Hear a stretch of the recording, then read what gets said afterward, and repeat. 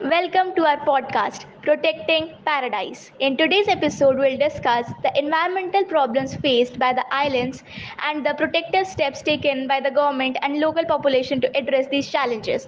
Let's dive into the conversation. Our islands are known for their natural beauty, but they are also vulnerable to various environmental issues. Can you shed some light on the major problems faced by the islands? Certainly, the islands are grappling with the challenges such as deforestation, coral reef degradation, plastic pollution, and the impact of climate change. These issues threaten the delicate ecosystems and biodiversity that makes the island so unique. It's disheartening to hear about these challenges. What measures has the government implemented to tackle these problems?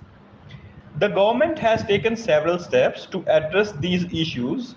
They have established protected areas and national parks to conserve the island's flora and fauna.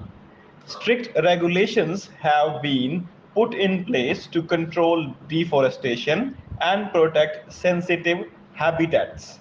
Additionally, initiatives like beach cleanup and awareness campaigns have been launched to combat plastic pollution.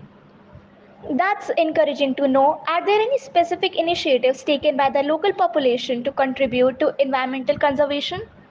Absolutely. The local population has played a significant role in preserving the island's natural beauty.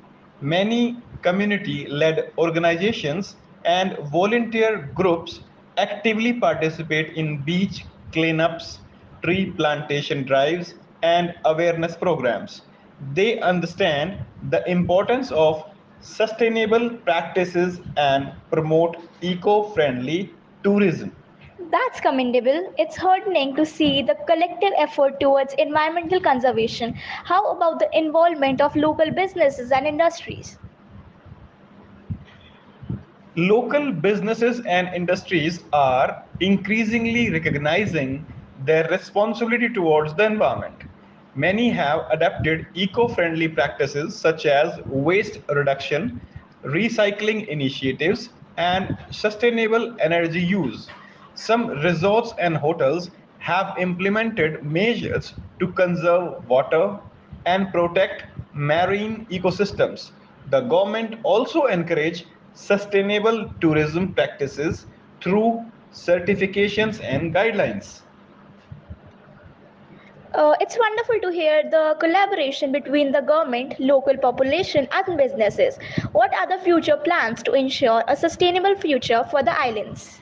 The government has developed long-term plans that focus on sustainable development and environmental preservations. These include renewable energy projects, stricter waste management policies and initiatives to restore and protect coral reefs.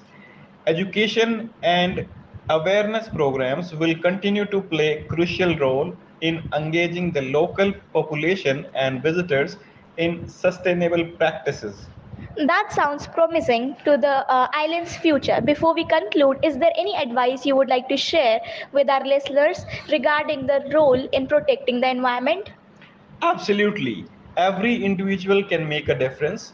It starts with the small actions like reducing plastic usage, conserving water and energy, and supporting local businesses that prioritize sustainability.